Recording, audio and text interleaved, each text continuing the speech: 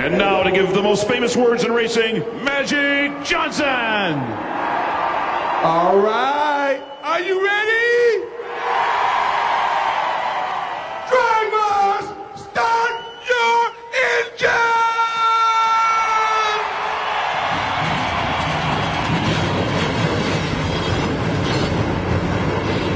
All right, better late than never. Upstreet Podcast ready to go. Tyler Head and Dalton Mullinex with you as always, recording on Wednesday. And despite being 3 days removed, I am still so hyped and pleased with everything I saw at Auto Club Speedway on Sunday over the course of 400 miles. There was not a dull moment in this race. And I know the next gen car technically debuted at the Clash and ran the Daytona 500, but this was really the debut for the next gen car that we've been waiting on, and it checked all the boxes. Yeah, this was kind of the rollout. Mm. I mean, that ran into the Clash, so be it. Ran at the Daytona 500, whatever. But you get to this 2 mile super speedway, you want to know what you have in the car. And it was we talked about it last week. It was a huge question mark. We hadn't been to Auto Club in 2 years. We had no idea what this car was going to be able to do on this super speedway, but man, did it deliver.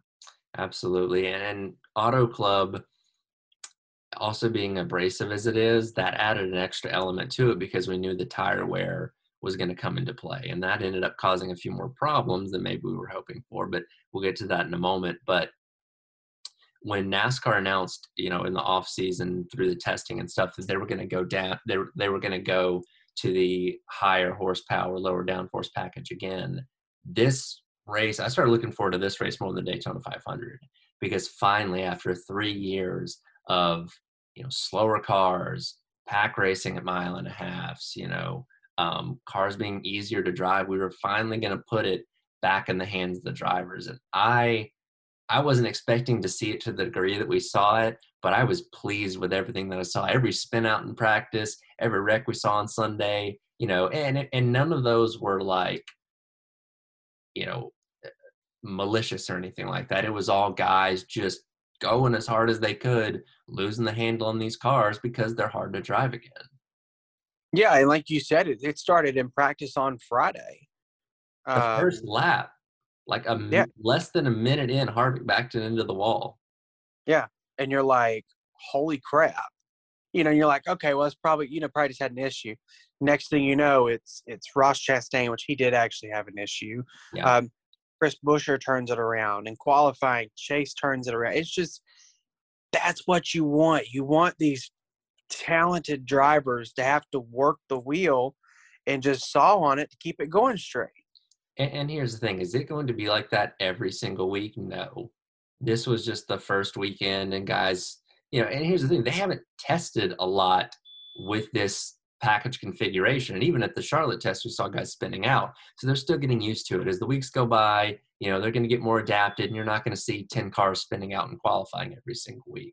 That's certainly going to go down. But again, I was happy to see it happen at California. It says, okay, we've gone in the right direction. We've finally given the majority of fans what they've been screaming for the past 3 years. Well, not even just majority of the fans. I mean, pretty much all the drivers too. They talked about I don't remember who it was, got out of the car and just talked about how fun it was to drive. Yeah. And Brad Keselowski, before he went out there and spun in qualifying, was being interviewed as he was walking to his car, and he's like, these cars are hard to drive. That's the way it should be. This is the Cup Series. This is the top level of stock car racing in the world. We should be out there manhandling these things around a track like that. Exactly. And like you said, it was just, when they started spinning and stuff on Friday, you were like, uh-oh, this isn't good. Or it may be Saturday, I forget. But I don't know. It's just, it's cool to see. I mean, yeah, I don't want to watch a race where everybody spins out, but I also don't want to see a race where, and we talked about this a little bit over the past couple of years since we've been doing this podcast, but I don't want to feel like I can go out there and drive that car. Yes. And I sure as heck couldn't have drove the one that they put on the track this past Sunday. Right. And that's what I think the appeal for NASCAR has been for a long time is if the casual person watches it on TV, they go, wow, I couldn't do that. like, wow, that's crazy. Look at them fighting that wheel, and look how fast are they going. And when you show them something from 2019, 2020, or 2021, it's like, oh, he's just holding it to the floor. Like I can do that. Oh, he's just turning the wheel. I could do that too. And of course, the average person can't do that. But it's the aesthetic and how it looks on TV. So yeah, seeing these guys all over the place and champions spinning out and wrecking as easily as they did, that's a good endorsement that, hey, this isn't for everybody. You got to be a special type of person to be able to go out there and race in the Cup Series. Mm-hmm. Exactly. And on that same note, how good did it feel watching a race again at a mile and a half, knowing that at any second something had happened? Because Yeah. we've become so complacent to really only expect the stage breaks. Like, okay, we're at Kansas and we made it through the restart. All right, stage breaks in 70 laps. We're probably not going to see a caution before then. You just kind of like, all right, we'll just settle in and wait for the next round of pit stops, I guess. But at California, I was like, okay, I'm at any second that camera's going to cut and somebody's going to be sideways, spinning off a four, getting into the wall. Like, I was on the edge of my seat the entire time, which again just created 3 hours of nonstop action. Yeah. And I really am not trying to be dramatic when I say this, but like, I didn't want to leave from being in front of the TV. Didn't want to miss a lap. Something. I mean, really, and I got to thinking, I was talking to my dad about it, but I was like, I don't remember the last time I felt this way about a race, where it was just like from start to finish, there was just, I don't know, excitement. And I know there's added excitement because of the new car. I mean, obviously. But it was a great race. Yeah. And the new car in California is a multi-grid racetrack, so we'll see how it performs when we go to some of these tracks that, don't have 3 and 4 lanes to offer. But I thought the ability that the guys were having to pass each other was great. And that was the biggest deficiency of the Gen 6 was, okay, I can catch a guy, but I'm going to get caught in his dirty air, and I can wait for him to make a mistake and all this stuff if I want to get around him. That wasn't the case. These guys are pulling up on each other, passing each other easily. Also noticed the side draft wasn't as effective as it used to be. So pulling up on somebody's right rear quarter panel and, trying to dump all that air on their spoiler, it slowed them down a little bit, but it didn't sink them like a rock like we've seen in the past couple of years. And that's going to be another kind of element that these drivers are going to have to adapt to and learn how to use. Yeah. Yeah, it's just another element of this car that they're going to have to adjust to. Yeah. And again, the teams are going to figure these things out, and it's going to continue to change as the season goes along. But for these first couple races at these bigger tracks, and I love that we get such an interesting mix to start the season. We go to California, then we go to Las Vegas. We're going to go to Atlanta, and it's something different every single time to where they're not really going to be able to get their hands around it until we're a good way into the season. Right. So, but a phenomenal race. I'll save the problems for a little bit later on. Let's hit some of the other highlights first. Kyle Larson won 2 mile Kyle returns, which I got that pick right. So I officially take the lead for the first time this season. It wasn't without controversy. And before we get into that, actually, this was such an atypical Kyle Larson win because what have we gotten used to in the past year? He's going to go out there. He's going to lead a bunch of laps. He's going to look like the dominant car from the get-go, and boom, he wins the race. No surprise. On Sunday, for one, he started in the back. And, he made his way up into the top 10, I'd say relatively quickly. It was before the end of stage 1. But he was never like, oh, man, he's got the best car out there. He showed good speed, but he didn't have like that race-leading, race-winning speed. But he put himself in position when things started to go wrong for some of the other leaders to be there at the end to capitalize and win the race. Yeah. Yeah, and that's the thing is like you said, it's very atypical of him because most of the time, especially in the past year, he's dominated the race and just, there's been no question who's going to win. And then obviously earlier in his career, he had issues of leading the race and then falling apart at the end. But yeah, He capitalized on others' misfortunes and, look, he had speed again, and that's kind of what we didn't know if the Hendrick cars would have speed. They clearly all did. Yep. And I don't know what that means going forward, but when we get to our picks, it's going to mean something for me. Just a little preview. I can tell you one person that didn't buy him a congratulatory dinner on Sunday night. That'd be his teammate Chase Elliott, because they had a little dust up there later at the end of the race. And I was thoroughly surprised that Chase was able to even be in this position to begin with. He had a very rough day, and he was a couple laps down, got himself back on the lead lap. At the very end, I think it was around 19:20 to go, he and Chase Briscoe stayed out on old tires, which at Auto Club, that's a death sentence. You know you're going to get passed real quick. But, they've had a rough day. I understand trying the different strategy. So, he loses the lead pretty quickly. Larson and Logano are fighting for the lead, going down the front straightaway the following lap.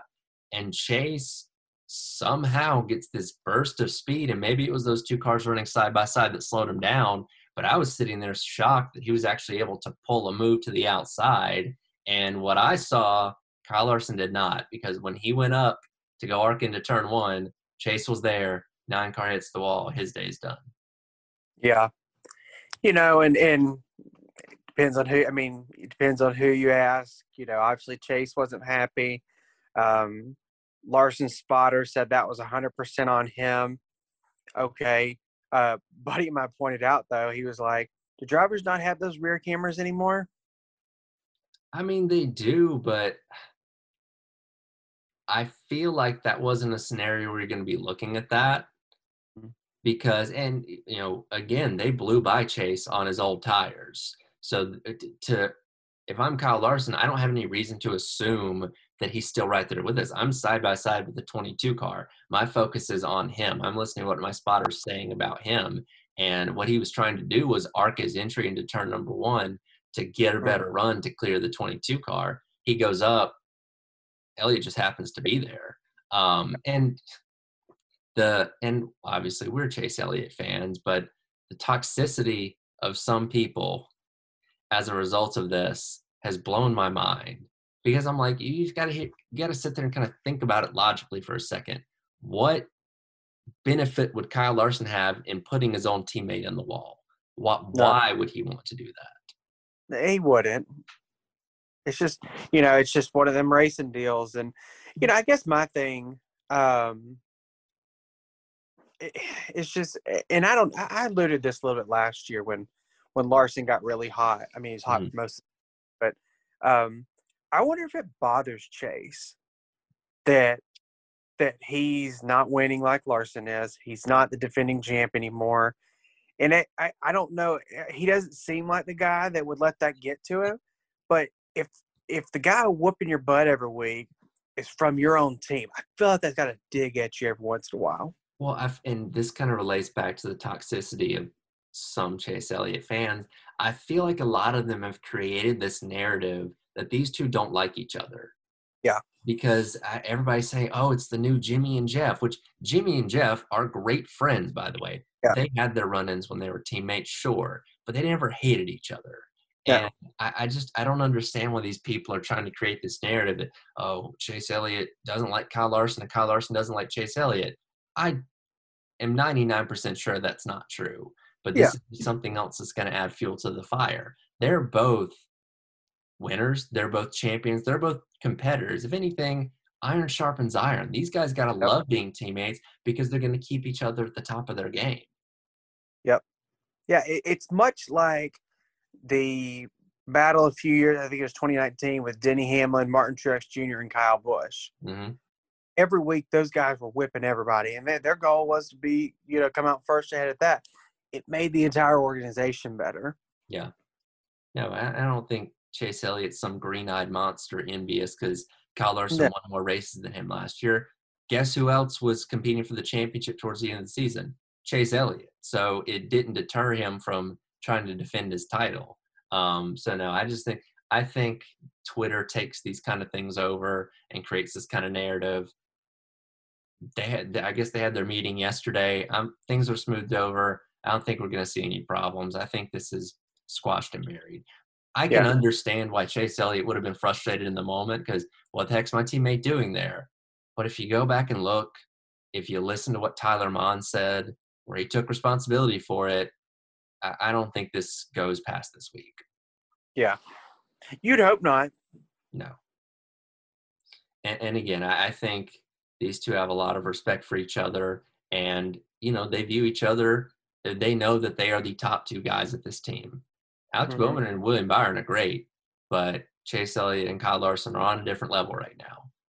Yep. So they understand what their role is, and again, I don't think it's going to be any problem going forward. Yeah.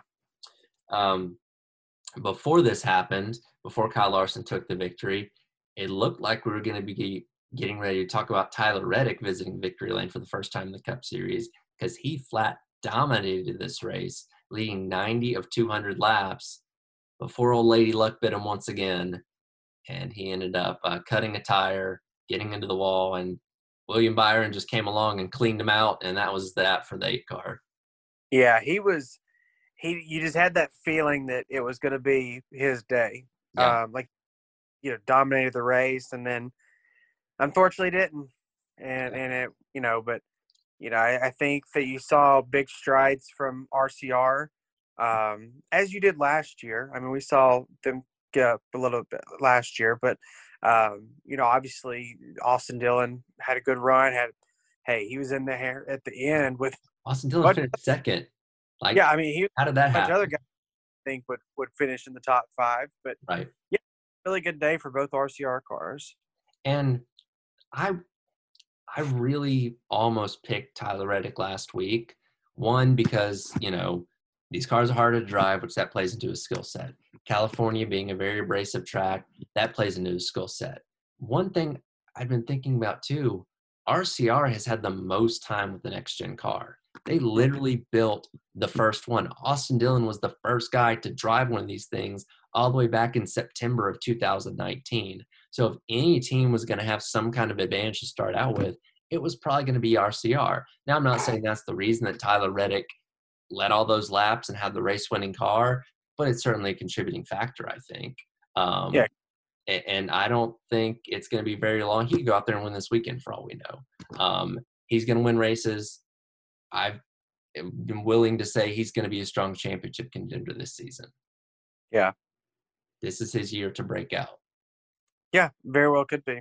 Yeah, so unfortunately, it bit him. And when you kind of look back on how this year has started out for him, he dominated the Coliseum, had the mechanical failure, very well could have gone on to win that race. And then you have this issue here. And it's just like, if he can get a little bit of luck on his side, he's going to be dangerous.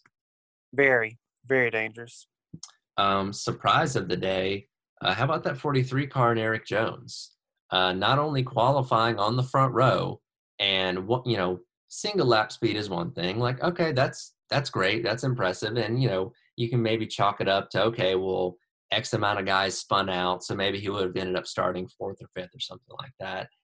But he took off at the beginning of this race, and he was really the only guy that was able to go toe-to-toe with Tyler Reddick. Now, Reddick ended up having the better car in the long runs, but how many restarts did Eric Jones in that 43 car shoot to the bottom and take the lead for 5-6 laps? Well, that's what you were thinking, is if we get a late caution here and he's up towards the front, there's a chance he could run off as this thing and the 43's back at victory lane. Yeah. Obviously it didn't happen, but yeah, when they qualified, I had some errands to run. I guess it was Saturday. Yeah, during qualifying. So I didn't see a bunch of it. But when I saw that he qualified outside the pole, I thought, well, that's got to be a mistake. Like, there ain't no way. And then sure enough, he did. And kind of like you, it was like, oh, well, it's probably just single car. Yeah. But I mean, they had a phenomenal car. And I think people forget, because of how everything shook out at JGR, and the fact that, he spent last year with Petty, and Petty was, we know that Petty's not a top flight team. So, he didn't have the results necessarily back up what a lot of people think of him. Eric Jones is a darn good driver. He tore it up in the Truck Series and the Xfinity Series. He almost got a top 5 in his first ever Cup Series start, filling in for Kyle Busch in 2015. Like, this guy is good. This guy is talented. Whatever reason, and you can probably, make a comparison to what happened with Joey Logano. Things didn't work out. He didn't have a lot of success to start out with at Joe Gibbs Racing. But I think, kind of similar to Logano, maybe we're seeing that rebirth, that second opportunity for Eric Jones. And again, now that we have a car that's a little bit more equal to where a team like Petty GMS, despite not being Hendrick Motorsports, can go out there and go toe-to-toe with these guys and really show driver skill, I think that plays perfectly into Eric Jones's wheelhouse. I agree 100%. I mean, I think he's a talented driver. And, you know, I know, like you said, it's not like Petty GMS is a top flight team. You know, they're in the Cup Series. But, you know, I think eventually he's going to get back with a top tier team and is really going to make some noise.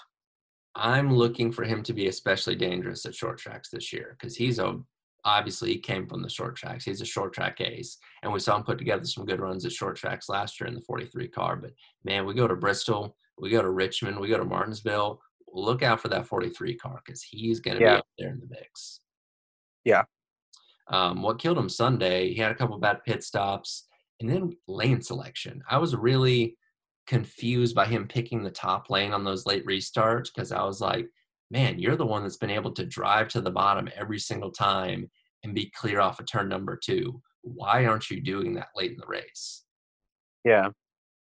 Yeah, it didn't make much sense. But it's just, I guess, part of it. You take what, you know, that's the thing that's so interesting about this choose rule is that, you know, you literally have the choice. You know, you don't have to go inside, outside. You can choose wherever you want to go. And like you said, when they alluded to it on television, how it's just kind of like, what are you doing here?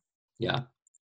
Somebody else that was a pleasant surprise, and he's the one that Kyle Larson ended up passing for the freaking race win, Daniel Suarez. And Trackhouse Racing as a whole was having a really good day. Ross Chastain ended up, you know, obviously had the problem on Saturday and, you know, kind of an up and down day. But right there at the end, Daniel Suarez got to jump on that last restart with 4 to go. And it really looked like with 2 to go, like, man, if he blocks Kyle Larson, he's probably going to win this race. Now, he didn't end up blocking him into 1 with 2 to go. Larson got to his outside, and that was kind of all she wrote. But, man, what a statement for Trackhouse Racing, a team that I think exceeded a lot of expectations last year. And, you know, Daniel Suarez put together a handful of good runs. Very well could have won the Bristol Dirt Race, but they came out swinging in 2022. That's another one of those teams like, man, I think they're going to win a race this year. Yeah, I 100%. And it's like, you know, that's one thing with Suarez. He's another guy that I think just a lot like Eric Jones is a lot of people forget he won the Xfinity Series championship.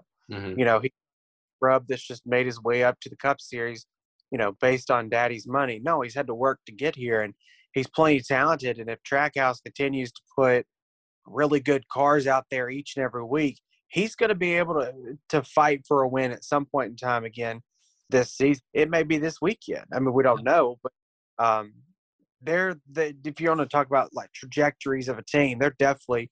I think if I'm buying stock in Trackhouse. No, absolutely, and we know that the investment that Justin Marks and Pitbull have made to make this team become one of the top teams. And obviously, it's going to take a long time for them to get to the level of a JGR or a Hendrick Motorsports or something like that.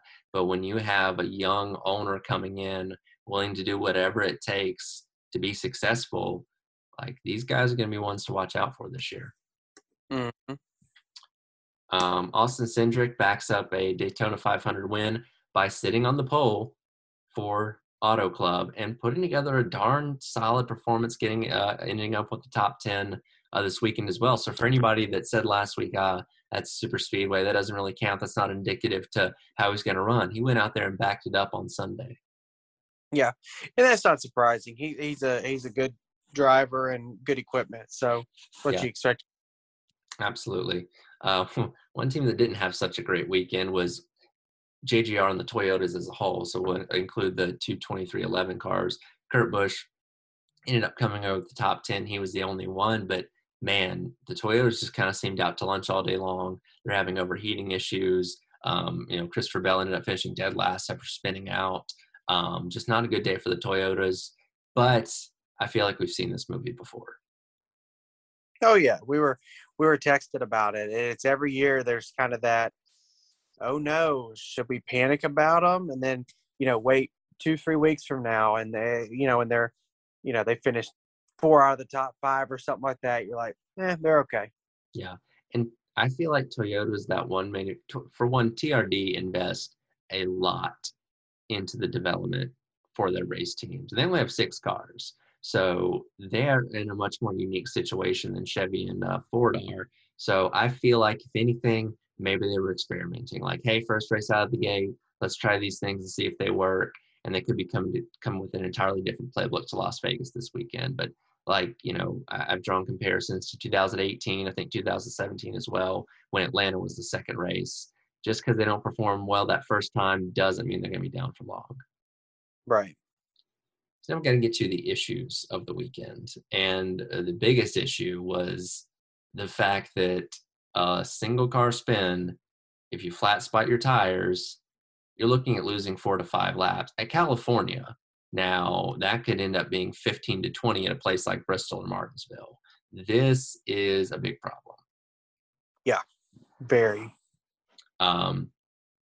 And this is a problem that NASCAR has been aware of for a while, because when we go back to the next gen, all of the next gen tests, actually, the ones over the past several months to the year have been more publicized, because we've seen the live streaming and stuff like that. Media has been able to be at these events, but like, we knew that these cars didn't perform, like, weren't able to really move with flat tires. It was just seeing it taking place on a race weekend and being as prevalent of an issue as it was. It's like, oh crap, we got to fix this. Yeah, and got to fix it quick too. Yeah, that's the problem, is the design of these tires. The 18-inch tires, which Goodyear designed, don't have an interliner in them. And the way I understand it, it's not possible to put one in there. So the only solution is to get these cars off the ground more. And I don't know how NASCAR goes about doing that, because of course every team is trying to get these cars as low to the ground as they can to create more downforce and create more speed. Yeah. Yeah, I mean, it's definitely an issue. And we talked about it, well documented before the season started, that there were going to be growing pains with this car. And that's right out of the gate. That's one of the biggest ones. And if that's the biggest one we have, then we're doing pretty good. But for right now, it's an issue. Yeah. And, what ended up being a little bit more of a problem was the fact that NASCAR said, okay, we'll tow you back to the pits. If you can stay in the car, we'll tow you back to the pits, and then change your tires. Well, the tow trucks are causing more damage than the flat spotted tires are, apparently, because when you put a car on the tow hook, you're starting to drag that diffuser, which when you mess that thing up, you're knocking off the entire balance of the car. So again, these unintended consequences of going to a new car, I don't know what that solution is. I don't know when it gets worked out, but it's going to continue to be a problem until we figure something out. Yeah. I saw somebody on Twitter, I think it was yesterday, float the idea of, the tow truck should have 2, 4 tires, whatever.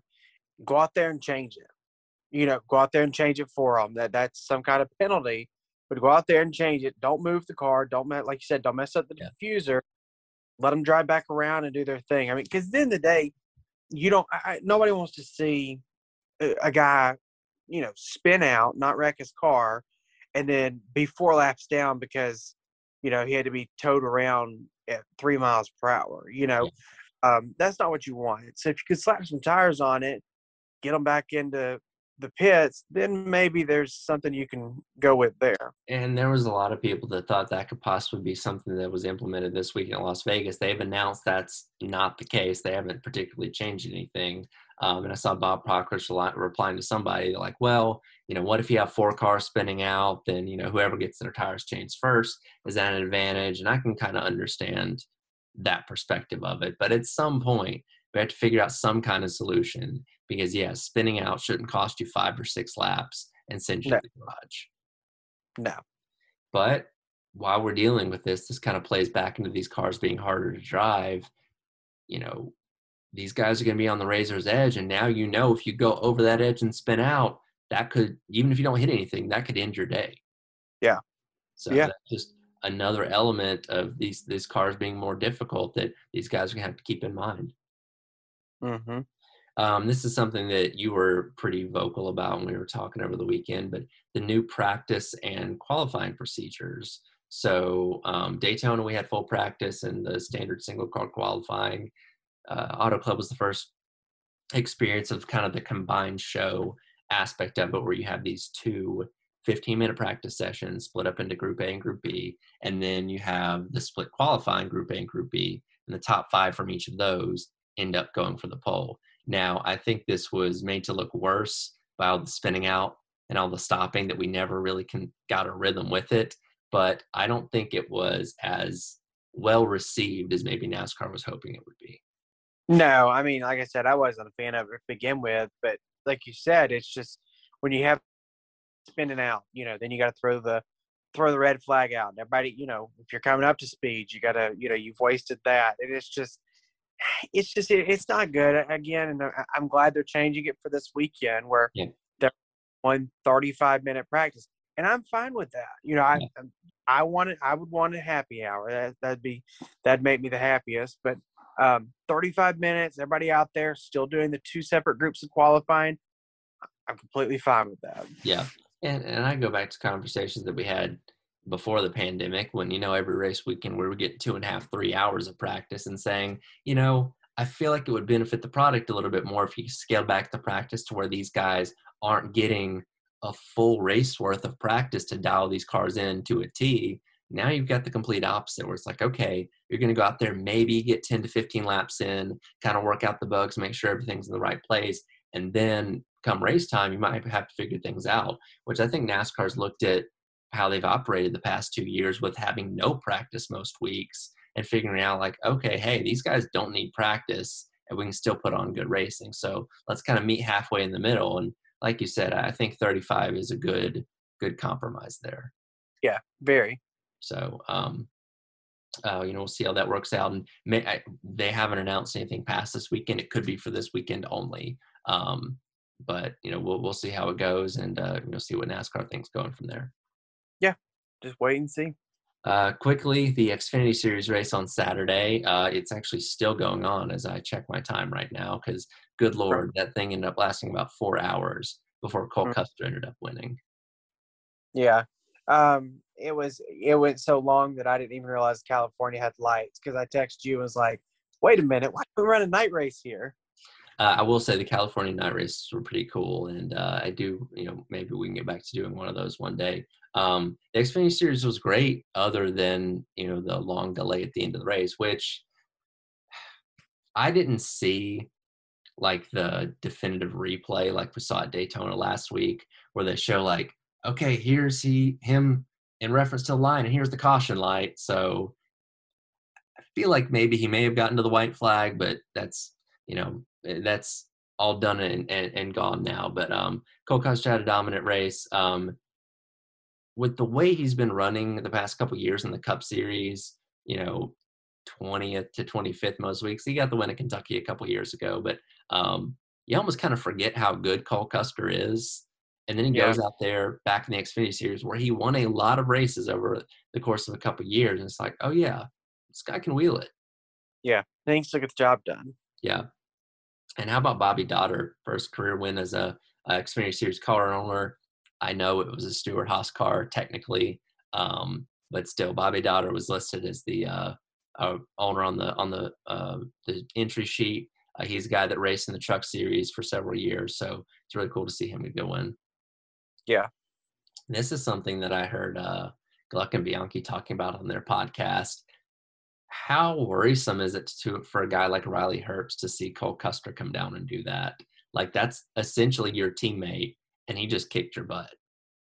Oh, I think it's got to be alarming. I mean, look, Riley has always had the sponsorship, and that's been – there's times where he's shown flashes where you're like, you know what, I think this guy could do it.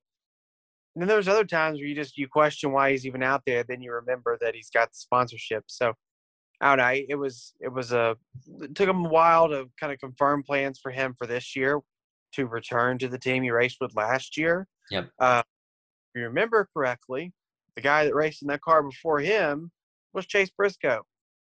He won 1 million races in the year. So it's just it's not shocking, but it's one of those where it's like you better start winning or you're going to be out of that car.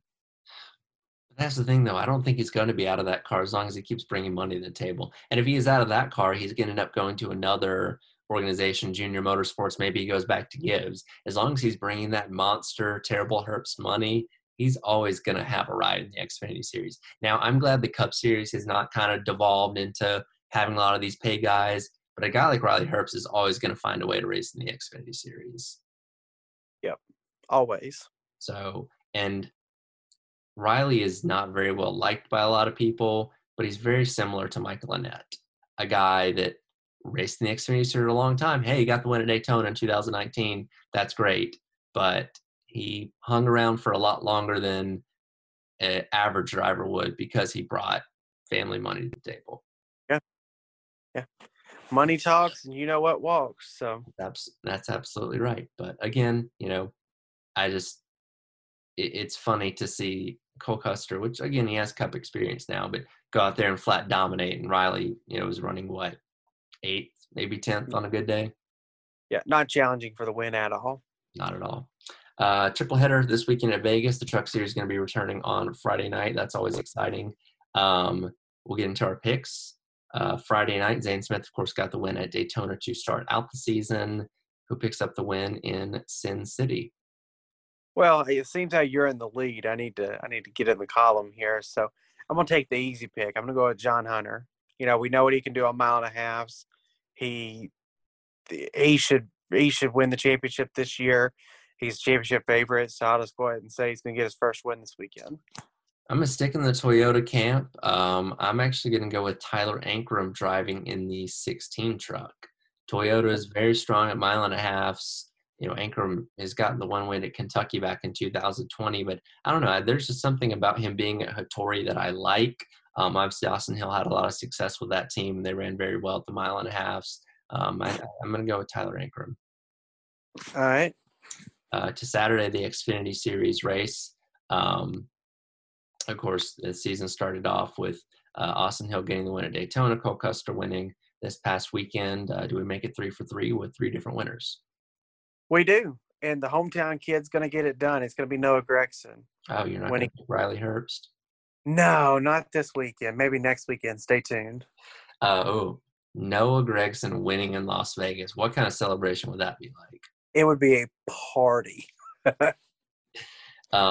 That's a good pick, and he runs very well at the 1.5 miles, and I feel like he's been in position to win a couple of Vegas races. He just hasn't been able to close the deal. But I'm going to go with his teammate that has won at Las Vegas. Actually, the last time we went to Las Vegas, and that's Josh Berry.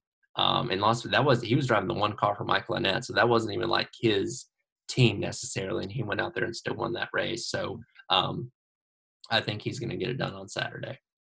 Yeah. Now to the Cup Series on Sunday, and kind of similar to Auto Club, with Vegas being such a different type of racetrack, there are so many unknowns and so many things we don't know what we're going to see, and that's exciting. That being said, who wins on Sunday? Well, I think one known within NASCAR is that when you piss a driver off, it can motivate them a little bit to get back to victory lane. And I think you're going to see the 9 car in victory lane, and I think he passes the 5 car late. Okay. I'm going to go with the guy looking for retribution this week, and the fact that Las Vegas is a multi-groove racetrack where you're going to be able to get up there and run right up against that wall. I think Tyler Reddick finally checks that box for his first Cup Series win. Yeah, it could be a big weekend for him, for sure. One thing, the Chevys flex their muscle at Auto Club. They may have these high-speed tracks figured out for a little bit. Yeah. So, all right. Well, that was our review of Auto Club. Now we look ahead to Las Vegas, and man, we're already 3 weeks into the season. It's flying by. Yeah, ripping them out quick. So next week we'll be back. You actually won't be back next week. You'll be on vacation. So I'll have a show next week. I'm working on getting somebody to fill in for you. Gotcha. So until next time, he's Dalton Mullinex. I'm Tyler Head. Thanks so much for listening.